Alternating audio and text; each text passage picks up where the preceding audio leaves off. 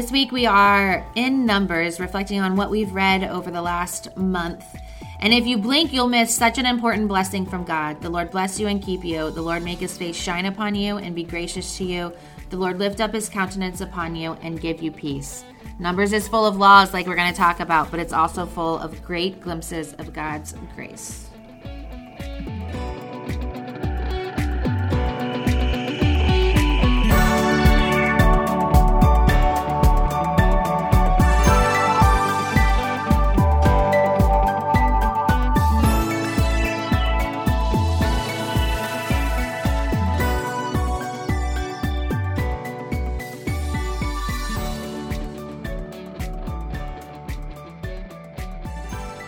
Welcome back to another episode of It's Okay to Not Be Okay. It's been a couple weeks, so we are going to recap our journey through the Bible, and today our focus is going to be totally on the book of Numbers. It is a longer book, little meatier, little hard to get through, so just bear with us as we share our thoughts. Numbers gets its name because there are a lot of numbers. They go through a lot of the tribe numbers and such, but there's also the laws continue in Numbers as God speaks to the Israelites in their journey. But as we were reviewing before we got on, there's a lot that happened in Numbers. There were a lot of things. God got a little pissy. God was angry in Numbers. He was very angry in Numbers. And then he does some then he does some cool things. I mean, balance. As God should do. All about balance. Yeah. So Numbers, the first chapter of Numbers starts off and God's organizing their army. I felt like he was getting people organized a little bit. Mm-hmm. Breaking them apart. He had kind of already established the Levites to guard the tabernacle and stuff. What's interesting, though, before you continue, because I bet you're going to shift it, I think I listen to these chapters. I know you listen to them all. Sometimes, if I get up early enough, I'll read the actual words of the Bible. Yeah. Sometimes I'll listen. But this one was literally here are the tribes. And it would go Reuben, 46,500. Simeon, 59,300. And it literally lists off. I mean, it had a round, because all of them were even numbers. Yeah, they're all even numbers, but still, And they're only counting men, right? I'm pretty sure they only count men. In these ones, yeah. They don't count women and children. Do they count women, though? Anyway, they go through, that's the first part, but then later on, after a bunch of people die, they do another count. I wonder what the comparison is of gains versus losses. What do you mean? After all we'll get there, but after God kills some of these people off after their battles. I think he does number them again before they go in the promised land. I think he does a whole census or whatever again. Yeah. Okay, but sorry, what were you about to say? Again, it was getting the people organized. You go first, then you go. And I just always, for me, I get a chuckle about that. But I had this whole thing that the Levites were to guard the tabernacle. And I was like, what are they guarding it from? It doesn't seem like people are coming to attack it.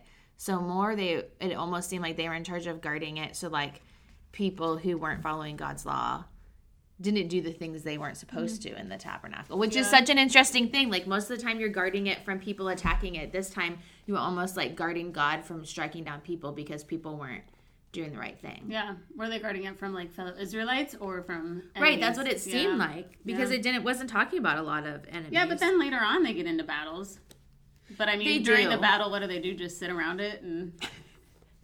But no, that is a good point. I mean, anytime that they're bringing up the Israelites, I'm thinking of the pastoral office that we have now, and what are we in charge of, and how do we not protect people from God, but the pastoral office at times is seen as a place to be on guard about that, or be careful about that.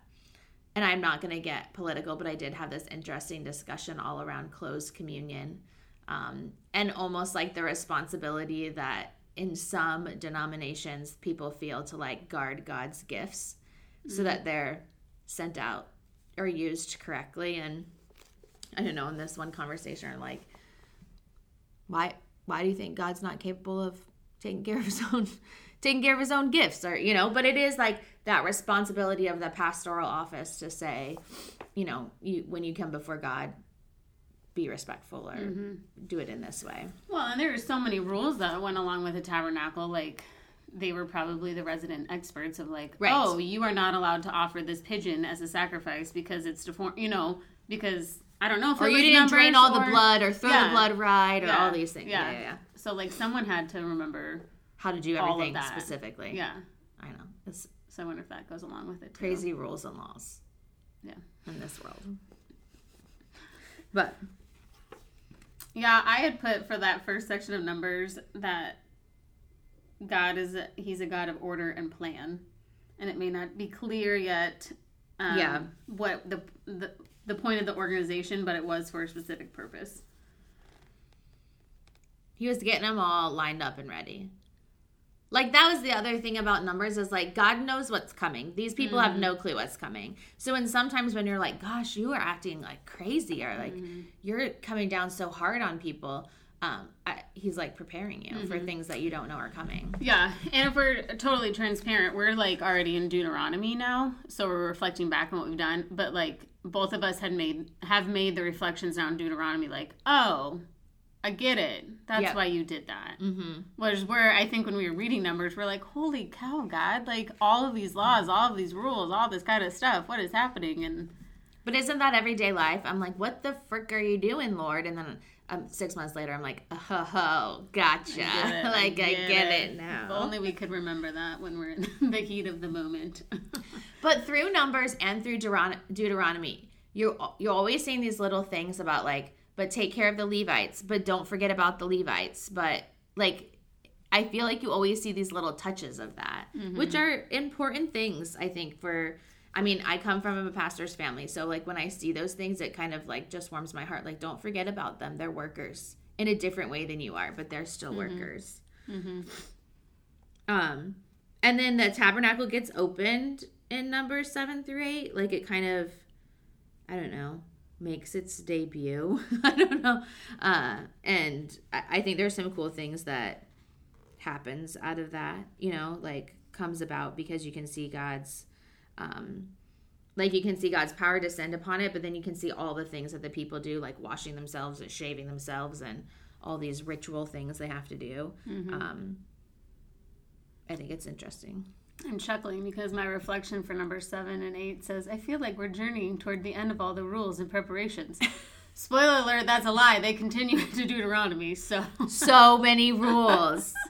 A lot of them are repetitions, but it was so interesting. I had reflected that when they got the 10 Commandments, they seemed so general. Like, honor your father and mother. You shall have no other gods. Like, boom, boom, boom, boom, boom. These were to the specific inch of how things were supposed to be done. The kind of blood, everything was so specific. And, it could be nitpicky, but, why wouldn't God deserve something, so specific and perfect and pristine and taken care of? Reading that, laws and specifics so much and all the things they had to follow from a nowadays perspective where I don't believe in works righteousness, I don't believe we do all these things so that God saves us, he already saved us and loves us. It's an interesting, I don't know, dichotomy, because I also don't think God was follow all these rules or you won't be my people. No. He was you are my people, so I want you to follow all these rules. And this, I think I have probably written this down multiple times, is that if you think about, and even as a parent now, if you think about a life of disobedience, I always tell our son, he's not a liar, but if he knows he's in trouble, he might fib a little bit. Right. And I always say, you're going to get in less trouble if you just tell me the truth. I'll probably discipline you, and then we'll move on. If you lie, that's really going to tick me off. So now you're going to get a punishment for lying and a punishment for whatever you did, kind of thing. And that's kind of ruminating. But a life of disobedience is not enjoyable. No. And I think that's why there's these rules, because I know we're sinful human beings and it's really hard to be perfect, but if we are following God's rules and his laws, we're probably going to enjoy life more to the fullest, Yeah. Well, and I think there's going to be less consequences, even with relationships and friendships and all that.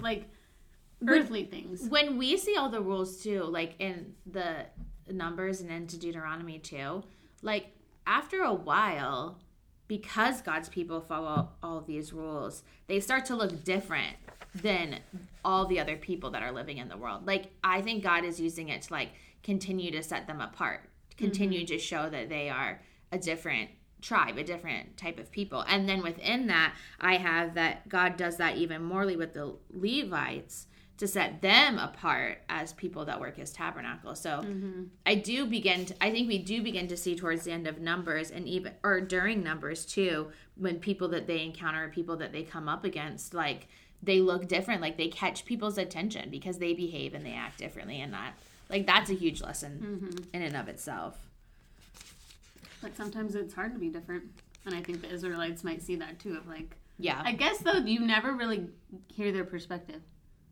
Because Numbers is a lot of like Moses saying, do this, do this, do this, do this, do this. And I do think you do see bits of rebellion in there. And you never really like, and maybe we get to it because there's this nice little chart in our thing that says Genesis, Exodus, Leviticus, and Numbers, Deuteronomy are all law, right? And then we get into the Old Testament historical narrative. But I thought we were going to see a little bit more of like, they followed this cloud, and like, here's where they went in the wilderness. But there's no stories about that. There's no stories of like, there's like one chapter where like they camped here and then they left, and then they camped here and then they left, and then they camped here and then they left. But what I thought was cool is like the cloud and the fire that we know they followed through the wilderness started over the tabernacle. Like, and it must have been, I don't know, just like in awe of it. Like it had to be like a cool, amazing sight. Don't you think? Yeah, like, you would think, but then you wonder if they had ever lost its like coolness, right? Like things can lose their fervor, I guess, at times. I don't know. But I do wonder, like even Matt the other morning, he's like, "Wow, look at the sunrise," and I was like, "Yeah, I never slowed down enough to look at that." But when I look at it, it looks amazing. So I wonder if I expect it to be there, kind of thing. Yeah, that can be like that. So what's interesting, what we had commented before we got on, is that like with stories of they camped here, whatever, how that lacks stories. They got to their 40 wandering sentence in Numbers. Yeah. So right now, like leading up to like this book, Numbers, they're still just trying to get to the promised land. Like they haven't even started, and then quickly in Numbers, I don't know. Yeah, in Numbers 12 through 14 is where I have it, that the spies went in and looked at the land, and like basically they got the crap scared out of them. These people are so freaking huge. And he sent 12 scouts in, one from each tribe. Yeah. Like, we're not going to be able to fight them. We should just go back to Egypt. And I was getting really sick and tired of that. Like, why? Why is it always we should just go back to Egypt? But then, okay, so here was my other perspective too, right? So you send spies in. They're like, these people are too strong and mighty. We can't fight them. God's like, fine, you're going to wander out here for 40 years. And for 40 years, he shows you over and over again the kind of army you are and the kind of people that you can take out. So when you get to the promised land, you're like, we got this. I just thought it was an interesting, he's going to make you stronger in those times of wandering. This is interesting, as like my Bible has like little notes. And this, when the scouts came in, so there's 12 scouts that went, 10 of them had a negative report. So not 2 of them were like, okay, we got this. But it says the 10 scouts' negative report about the promised land was a case of reality versus distortion. The reality was that God had promised that the people would conquer the land. The fact that God himself ordered the scouts into the land should have given the people great confidence. The distortion was that the giants seem more real and immediate than God's promise. Fear distorts our view of reality.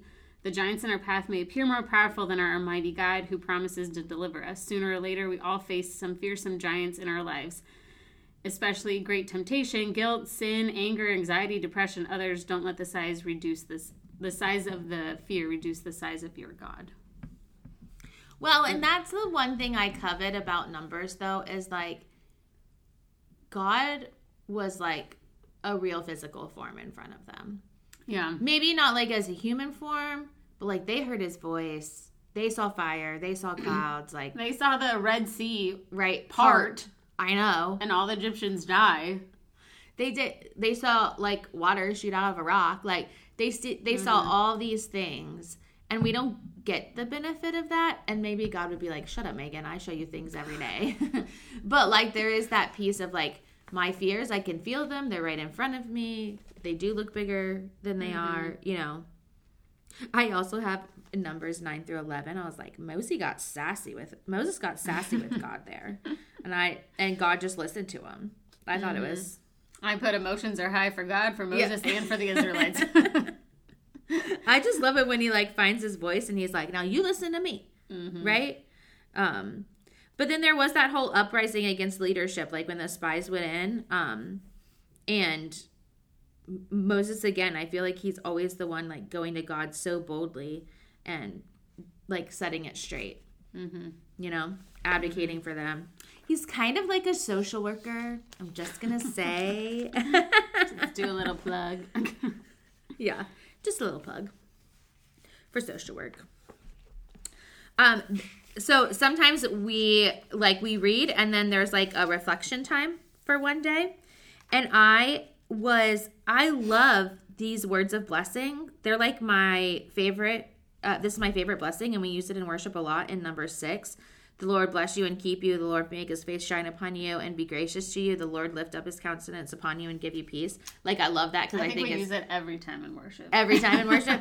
I just think Isn't that what they say at the end of worship? Yes. Yeah. I just think it's a beautiful image. And I was like, how did I miss those words? I must have been up early one morning and not fully attentive, and I totally missed it. And I was like, that's my favorite blessing, because that whole piece of like God turning his face towards you, that I think that's just a great image. And so I was so mad at myself that I'm not always paying attention to what I'm reading or having read to me. Yeah, this book at the end, I think it's like day 7. So she splits it up kind of by weeks. I mean, it's like I said, it's the same questions, but she gives a summary on day 7. So you're not reading the Bible, but she gives a summary, and I always find it helpful because sometimes, like, especially Numbers, it can just get very, like, hard to read and comprehend, and you're like, oh my gosh, we're still on the numbers, we're still on the laws, we're still on this, but then she, like, summarizes it in a way that you're like, oh, you just pulled out the main fact, and most of the time it's gospel-oriented. And that was my reflection that day of, like, man, I missed that. I wonder if the people missed it too, because God was like, do this, do that, don't do this. And like, are they missing that he's also blessing them in the midst of it? And so like, that was like an eye-opening thing for me.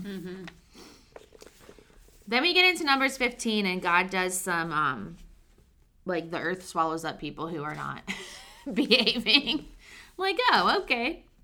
And I mean, to me, God's anger was scary. Like it's Israelites too, to clarify. It's not just like people just outside of the chosen people. It's God's chosen people. You can see it, like you can see his anger, and I think the people were just afraid of him at some point, you know.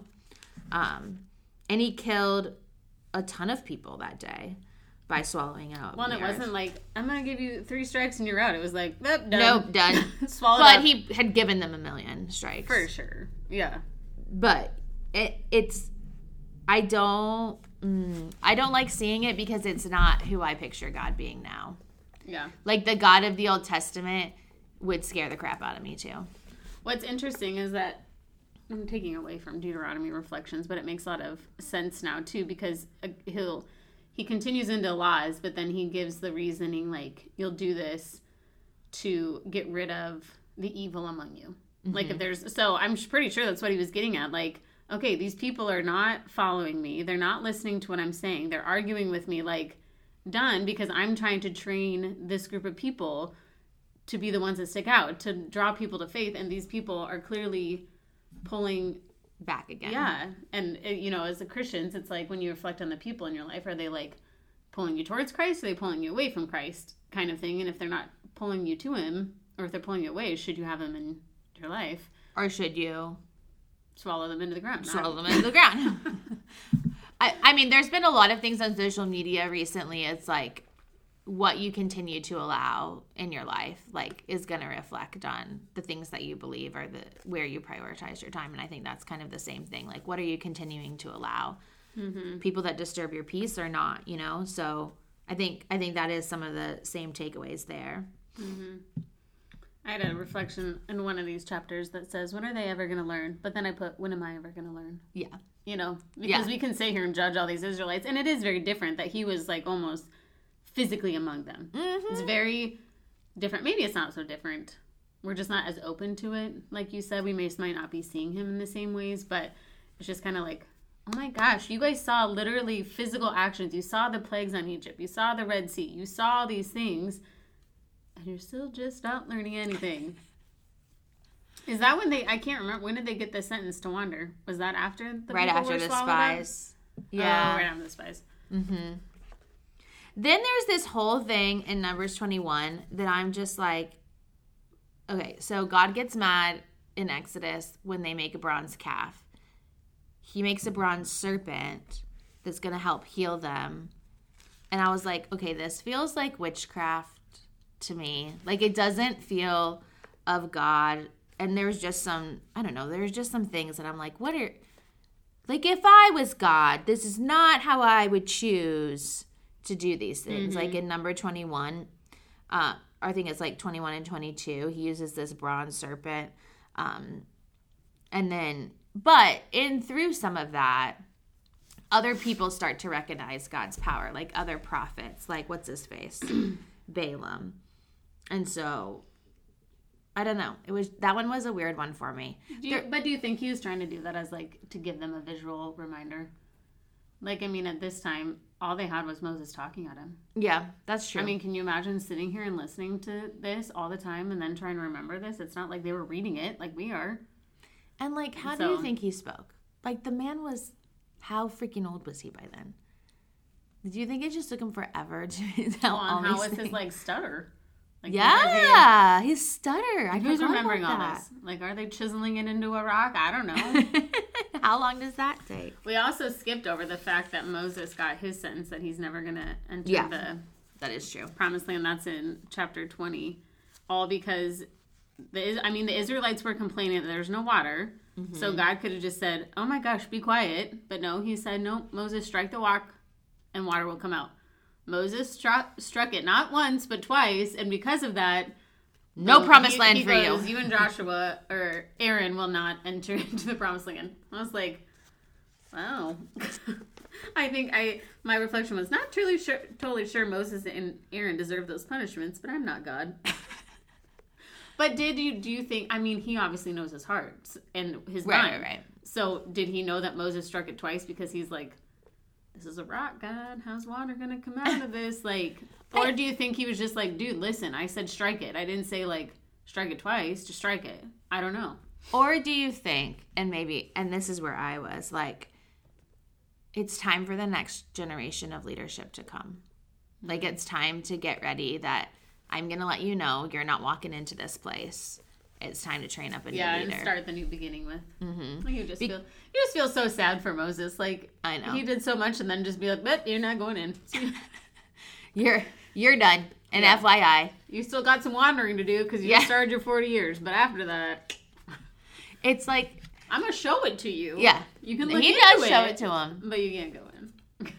But for me, it felt like, okay, it's time to move on to the next generation. I'm going to kill all these people. I mean, if you think about the amount of people that died in those 40 years when people had been living like Moses into like what, 500s? They all had to, I think they wandered for 40 years to kill off that whole generation. Yeah. I mean, swallowing them up in the earth helped a little bit. We got numbers but didn't down he say there. that it had to be like the adult generation? Yes. So, it's like and if they were living to hundreds of years, I mean, but I guess 40 years isn't. Shorten the lifespan. Yeah. By a lot. Yeah. That seems crazy to me. This whole story of Balaam, though, of this prophet who was not from Israel, but recognized God's power and recognized God's people. Like, to me, I think that's a taste of what God was trying to do. And what I know he continues to do throughout the Bible is like, I'm pulling you apart to set you apart, and people notice you. Mm-hmm. Like, people are either fearful of you as a nation because you're so large and massive, or there's kind of like this respect for the God that you worship. And I think that's like one of the first times we see it in Numbers. Like, we saw it as they sent them out of Egypt, but also this piece of like, even if you don't believe in my God, you recognize his power. Yeah, because he was almost hired, quote unquote, by, how do you say it? Balak. I don't know. Like, I let the guy that reads me the Bible pronounce all of these things. I know, and I even listened. I remember listening to this on a run, and this story. So he wanted to send for Balaam to curse the Israelites, because I think at this point they were like going through and they were starting to kill people, and they were like, I don't want him to attack me. So he's like, Balaam, come curse him. And he didn't want to. And he was like, and no. Then you have the story of his donkey.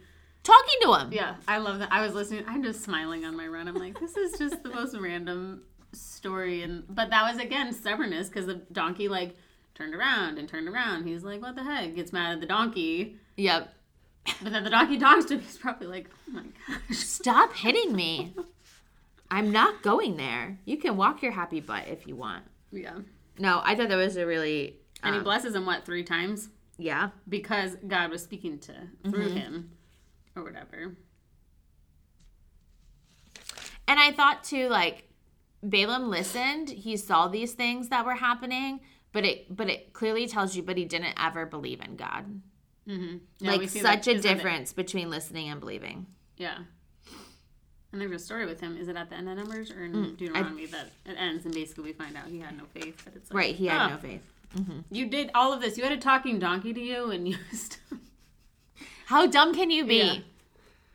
That's probably, though, sometimes I think it's funny to think of, like, God sitting here listening to us, and he's like, girls, I'm doing the same thing in front of your face every freaking day. Yeah. Okay, but then we get to Numbers 27, and the women show up. And in my podcast that I listen to, my murder podcast I listen to, like, their line is, like, let the women do the work. And it's the first time where we see these women fight for their inheritance and, like, fight to keep their father's name alive. And I just thought it was the best. I was so all woman power this, like I would be. But there were definitely some, like, not letting the women speak for themselves, but protecting women in a way that was, like, respecting them. So normally when I read the Old Testament and the things about women, I get really fired up because there's a lot of, like, laws that shush them and subdue them. But I did feel like they were working to protect them at times. Mm-hmm. But God listened to them. Yeah, and Moses didn't shut them away. No. He went before him and said, this isn't, like, because they were talking about that there's women and the father had no sons. Mm-hmm. And then didn't he die? I don't know if he died in a died battle in there, yeah. or something, but they're like, this land should still be ours. Right. Just because he doesn't have a son, why is it going to You shouldn't take it from else? us. Yeah. Mm-hmm. And they were listened to, and I thought that was huge. I loved that. Mm-hmm. Do you ever wonder, as you're reading this, like, how do they remember all this? They didn't have paper back then. I know. How would they write this down? Like, then the Lord said to Moses, well, who wrote that down? Who told you this? Like, how... Okay, but isn't the kind of, like, history of it as, like, they shared these stories with their kids, stories upon stories upon, like, these were passed down from generation to generation. A lot of detail to remember. So you really think there was a talking donkey? Might have gotten twisted a little bit, who knows? Yeah. No, definitely. And there's a lot on the offerings that they're supposed to give. Mm-hmm. Makes you think of, like, God gave you so much, what are we giving back to him? Yeah. Kind of thing. And then Numbers, the end of Numbers is really about, which I thought was just interesting, they set up cities of refuge. So, like, if you have accidentally murdered somebody, if you've accidentally done something, I tripped you and killed so you, sorry you died on my property, you can, like, go to these cities of refuge until you get to the year of, is it the year of Jubilee, where, like, everybody from the cities of refuge is, like, pardoned or something. Yeah, that'll be there for a certain amount of time. I just wrote, like, how many accidental murders are happening? Like, that you would even have to set this stuff up, mm-hmm. you know? Like, I don't know. So interesting to think about. And then... The note in my books that I underlined, that these town of refuge demonstrates the balance between God's justice and God's mercy. Mm-hmm. God has a concern and provision for justice in culture that did not always protect the innocent. Murder was never taken lightly, but proof of guilt was required. So funny. It's like some of the same systems we have set up today. Mm-hmm. And I think it's interesting how through like all the laws you see glimpses of God's grace, like just little things. Mm-hmm. Or pointing back to history, my first thought with the cities of refuge was even Moses and how he got his start. He killed that Egyptian because he saw an Israelite being beat up, and so he fled. Mm-hmm. And he found refuge with... I'm already forgetting. So is that an accidental murder? It's probably not a murder. It's a justified murder, I guess. But I mean, but was it, according to the Egyptians, it wasn't, because that was their job, was to beat them. But then you're supposed to protect your... I don't know. How horrid. My last kind of note at the end of Numbers was... Sometimes the people of God sound so petty with their requests and arguments. That's how I summed up Numbers. I think it's so interesting to read Numbers because, like, sometimes I take, like, God's vantage point of, like, gosh, won't these people ever shut up and get it right? Mm-hmm. And other time I take the people's of, like, oh, my goodness. God, what are you doing? Or why are you doing this? So I don't know. Well, it depends on the day and your mood. Like, what mood are you in when you're reading it? Like, are you sassy today? Because if you are, then you're probably going to pull out like, my gosh, God, you're really angry, or the people are really stupid. If you're like having a good day, you might notice the grace or compassion on the people. But I don't know. I read right when I wake up in the morning, so I haven't established my mood. Could be determined from last night. It could be true. Yeah, that's true. The time of the month. Who knows? A lot of things. Big takeaway from Numbers for you? Hold on, you go first. I feel like my bigger takeaway is like, I see what you're up to, God. Like, I see how you want to set apart your people, how you're teaching them big lessons for the future, right? And then like how you're getting them ready for things that you know are coming. Mm-hmm. Like, I can see what you're up to. Numbers doesn't seem as harsh now that we're not in it. I think when I was reading Numbers, it did seem it seemed heavy, harsh and heavy. Yeah. Mm-hmm. I don't know if it's a takeaway, but there's just like a frustration, and to put yourself in God's shoes of like, this was written how many years ago, and we're still doing the exact same things that they were doing. Yeah. There's just a lot more grace involved because of what we just celebrated over Easter. Like, it's just, we were saved from all these like harsh punishments because of Christ's death, but it's just like, my gosh, he's got to love us all. I mean, think about how frustrated you get with your children, or coworkers, or like if you're a teacher, your students, like when they do the same mistakes over and over and over again, like it's hard to let it go. Or like your spouse, it's hard not to be angry, but I'm like, from the time we wake up, we start doing the same things that we've been doing, and God's probably like, oh my gosh, when are they ever going to learn? But we don't, but he still loves us, and he's been doing it for thousands of years. And I think maybe he's not as quick to anger as he was in the Old Testament. Because he was pretty quick to anger at times. He probably knew we needed God. Or Jesus. Yes. And that he needed Jesus. He needed him too. Oh, that's an interesting concept. Yeah. Yeah, I mean, I think all of those things are definitely applicable today. It's so funny how you can read the Old Testament and it's still applicable, even though some of the things feel really, like, outdated and, like, I'm sorry, I'm not going to go drain an animal of blood and throw it all over an altar. But, you know. You might get put in jail. I would. People would come to your house and be like, why do you have so many dead The animal activists would come after me. Start smelling when you start lighting them. Megan's in jail now because she was just trying to follow the Old Testament laws. Yeah. I don't know. A good, gracious God that isn't as quick to anger sounds a lot better than... Well, maybe he needed Jesus too to save the animals, because there's probably a lot of dead animals. There would have been a ton. I don't know where they all came from. There would have been a ton of dead animals. There would have been... I mean, we talked about this last time, but the coatings of blood on the altar would have been so gross. I just don't know where all the animals came from, too. Me neither. Like, they had to be procreating, like bunnies, but they're not bunnies, so, like... Procreating like bunnies. But, I mean, seriously. No, you're right. For sure. Procreating like bunnies. On that note. On that note, we're going to wrap up for today. We are headed into Deuteronomy. We've already slightly begun. And so we'll probably come back with Deuteronomy and Joshua in about a month.